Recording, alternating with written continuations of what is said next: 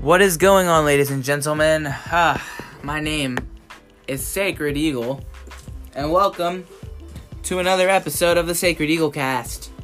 It's been a couple of days, and I apologize. I've been busy just making money and sleeping, quite frankly.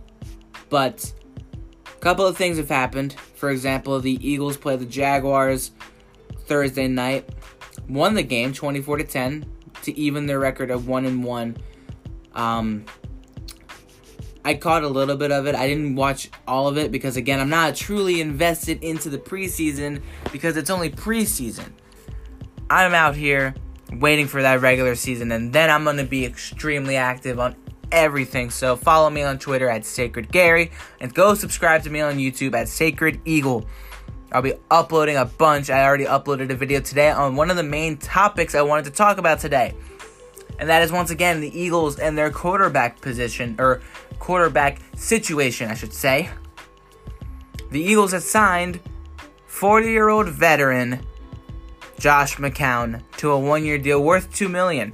He initially announced his retirement over 4 months ago, spent 3 months with his family, and then got the call from Philadelphia and was like, what the hell?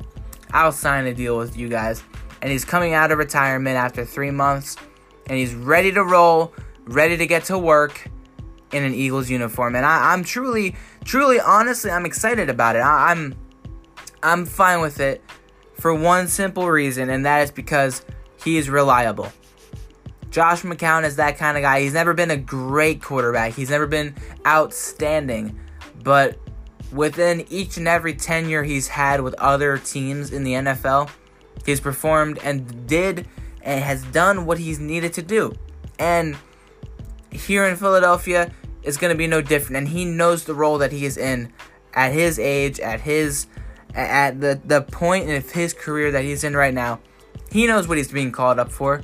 Nate Sudfeld went down with an injury last week, and now just a couple of days ago, we lost Cody Kessler to a concussion. So the Eagles are looking for a replacement for the number 2 spot behind Carson Wentz, and not only somebody to be back there in case if something were to happen, God forbid, but also a veteran to give him some pointers, to give him some tips. That's the best thing that Nick Foles was here for, minus, of course, doing his job and winning us a Super Bowl when Carson Wentz went down right before the playoffs. That's a different story.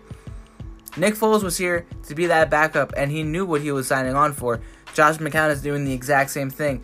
We're not going to, hopefully we won't have to see Wentz get hurt and have to watch Josh McCown try and do what Wentz has the potential to do in winning a Super Bowl.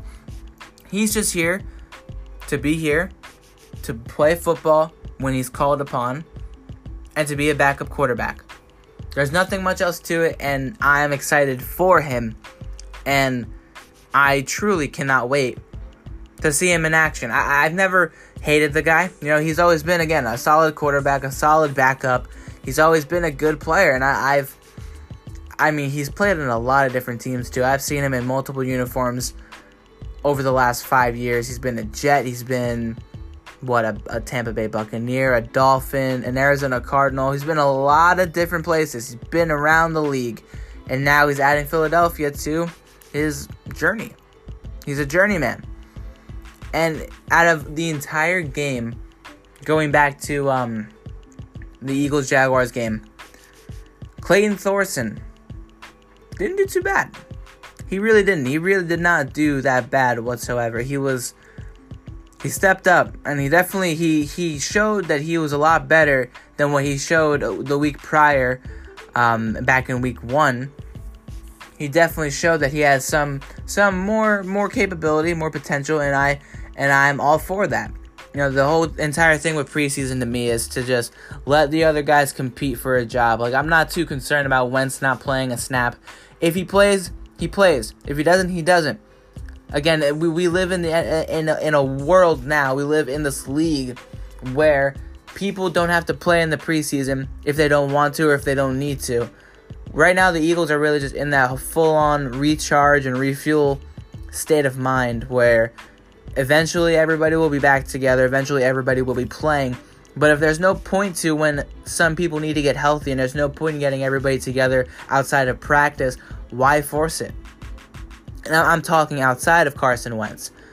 There are people like Jordan Howard and Miles Sanders who have told the coaches, I want to play, so I'll play. And that's an entirely different thing. People like Carson, maybe we're being easy with them, which is completely understandable after the last 2 years' worth. He didn't play at all last year in the preseason because of the ACL recovery. This season now, I would assume that we're trying to be cool with him and trying to ease him back into everything after the back injury and all that. Because the back injury is very severe. It's more severe than anybody would think. Look what happened to Tony Romo. He had a lot of back issues towards the end of his career, and it costed him a lot of time. And Tony Romo, for a Dallas Cowboy, I love the guy. Now, I'm being legitimately honest. I've always liked Tony Romo. It's not it's not like he's a bad player or anything. He just never managed to get up there in the playoff caliber, into the big moment type of situation where like Aaron Rodgers and Tom Brady and Peyton Manning would shine. He never had those moments to. And that's fault at the Cowboys organization.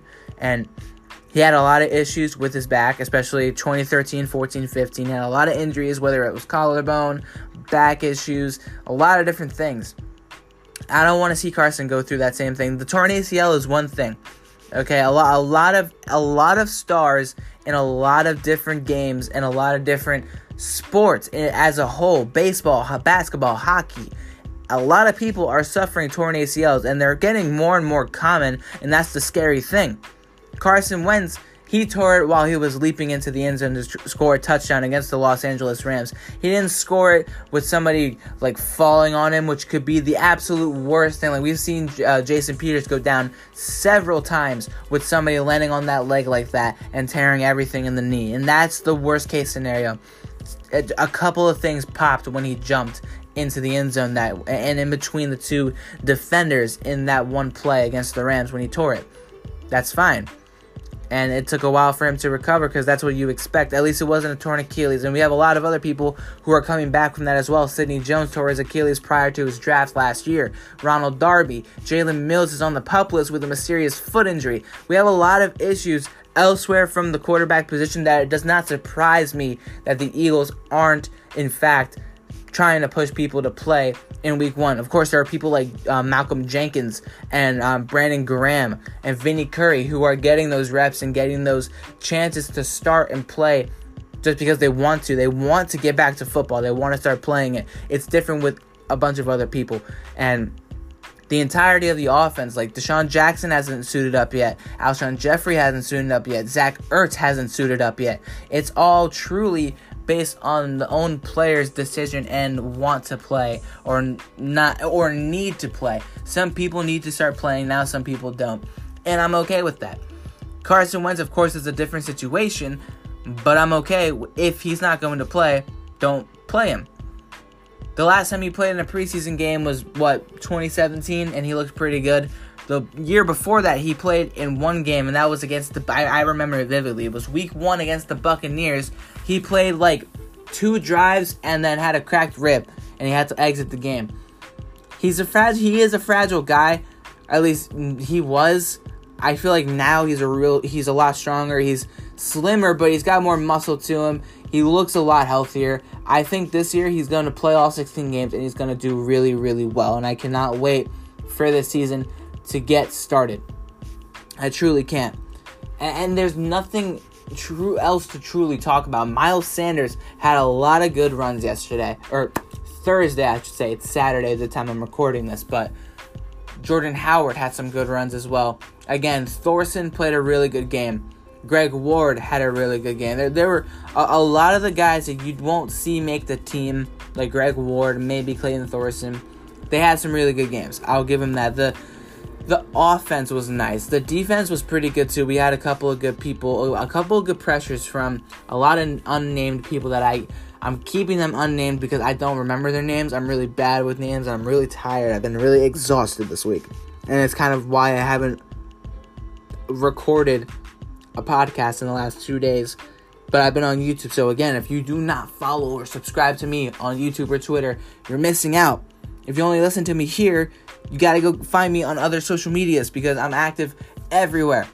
I'm on Google Podcasts now. I'm on Spotify. I'm on Radio Public. I'm on a lot of different areas where you can listen to this very podcast aside from Anchor, yes, but I'm also all over YouTube, and that's my main priority. So follow and subscribe to me, Sacred Eagle on YouTube. Twitter is Sacred Gary. Find me on there. I'm not going to try and make this a very long podcast, but I want to tackle one more thing before I head out. This will take me a little bit. But the Philadelphia Phillies, they concern me because let me check as I speak right now. They're playing the Padres. Top of the 8th inning. They're losing 5-3. They were winning 3-0 to start off the game. This concerns me, especially after the last couple of games where after Charlie Manuel returned into the organization, we've seen this team really start to hit the ball really well. Today, it looks like they're struggling. And it looks to me like the talent that this team has, and trust me, they have talent, especially when it comes to hitting, they're starting to struggle a lot more. And I don't understand, truly, what the struggle is. Right now, Hoskins is 0 for 2. And it looks like he walked earlier as well, which isn't surprising. It's Hoskins. Harper's 0 for 3. He's struck out, grounded out, and flied out. That's not good enough. Real Muto is 2 for 3. He's hit a home run and it reached on an infield single. Okay. Corey Dickerson is 1 for 3. Gene Segura is 1 for 3. Hernandez is 0 for 3. Kangry is 1 for 3. Pivetta is in right now. He's 0 for 1. A bunch of the pitchers. And that's another thing. The Phillies, I grew up with the 2008 World Series team who back then baseball felt simple. You have your 9 guys. You have your starting pitcher. And when it comes time to take that starting pitcher out, you have a reliever or two. And you have a closer. Baseball nowadays is so focused on analytics and stats and management that a pitcher cannot go over a certain count of pitches. I remember watching, anybody, Cole Hamels, Cliff Lee, Roy Halladay, whether they were struggling or not, at least go over 85 pitches before they got pulled. At least go through 5 innings before they got pulled. I'm watching today Zach Eflin allow 3 runs in 1 inning, gets pulled immediately. In the top of the 4th with 2 outs, let the guy finish the inning. I don't understand why we don't let him finish the inning and we bring in Nick Pivetta. And Nick Pivetta allows another 2 runs.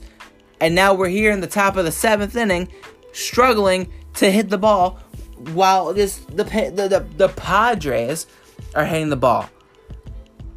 The team itself, minus the analytic issue and minus the pitching and the bullpen, it's so inconsistent that I don't understand, especially with all the talent that they have, why they struggle the way they struggle. And I don't know, maybe I'm just blind to it, but I said it in the very first podcast that I recorded. I want Gabe Kapler gone. I want Matt Klentak gone. I want Charlie Manuel, like I said in my last podcast, to creep his way up the frickin' rope or the ladder and just get on top of this organization and be a general manager or be the manager himself. I want people who know what they're doing, how to manage a team, how to get talent and players that can actually play at a consistent rate and at a high level to be in this team. I don't have any issue with Bryce Harper going 0 for 3 because, listen, he's carried the load this season. This whole month of August has 23 RBIs and we're only 16, 17 days into the month of August. Nobody else has as much as Harper has. Nobody has done as much as Harper has done this entire month. I can't complain about him doing what he's expected of. And especially even if with his struggles. Even with his struggles, he's leading the team in home runs and RBIs. And we're still criticizing him when we should be criticizing the first baseman, Rhys Hoskins, for being a piece of crap first baseman who cannot stay hot. Stays cold more so over hot. And I don't understand why. He's supposed to be the slugger of the team, the best hitter on the team. He's not hitting the ball. This whole month of August, he's been really sluggish, and we're not complaining about him, but let's put Maikel Franco down in the Lehigh Valley for whatever reason. It just baffles me, the organization that we have right now, and the pitching is horrendous. Jake Arrieta today went through surgery to clear out the bone spur, so he's done for the season. So we're losing Arrieta now. As inconsistent as he's been, minus, of course, I mean, I cut him a little bit of slack. He has an injury. He has a bone spur. He has a legitimate reason why he hasn't been pitching as well as he could be. Then after that, there's just nobody else. There's a bunch of no-name people that I have no clue who they are. Then there's Arrieta, and then Zach Eflin, and then Velasquez, and then whoever the hell else. And I don't even know, and I don't even want to talk about everybody. It's just a mess, and I'm being optimistic, and I'm holding out hope that this team can maybe make a run. This is the hottest they've been, and they're not gonna win 5. At least as of right now, they're not gonna win 5 in a row. But they're still on the neck of things. Who knows what could happen in the last month and a half of baseball, since we're halfway through August and we just got September left. But I've said it a lot as well. This is all the more reason why I can't wait for football to come back. Because I know for certain, even if the Eagles disappoint me, I will have more fun like I did last year watching the Eagles struggle than the Phillies struggle. And that's the sad realization. That's reality right now for me. And oh man, I don't know anymore. So I'm gonna cut this podcast a little short. I hit everything that I wanted to talk about. Nothing much else for me to talk about. But I will reiterate again. Follow me on Twitter at Sacred Gary. Find this podcast on Spotify, Google Podcasts, etc. And of course, subscribe to me on YouTube as Sacred Eagle. That's where I'll be most active. I'm enjoying doing these podcasts, but again, that's where I'll be most active. So if you listen to me here, go find me there. Fly Eagles fly. Go Phillies. Go Sixers. Go Flyers. The city of Philadelphia, just go. Just do everything, okay? You're all beautiful. You're all great. I hope you guys have had a great day. Enjoy the rest of your weekend. And I'll talk to you guys the next time I talk to you guys. Have a good day, guys.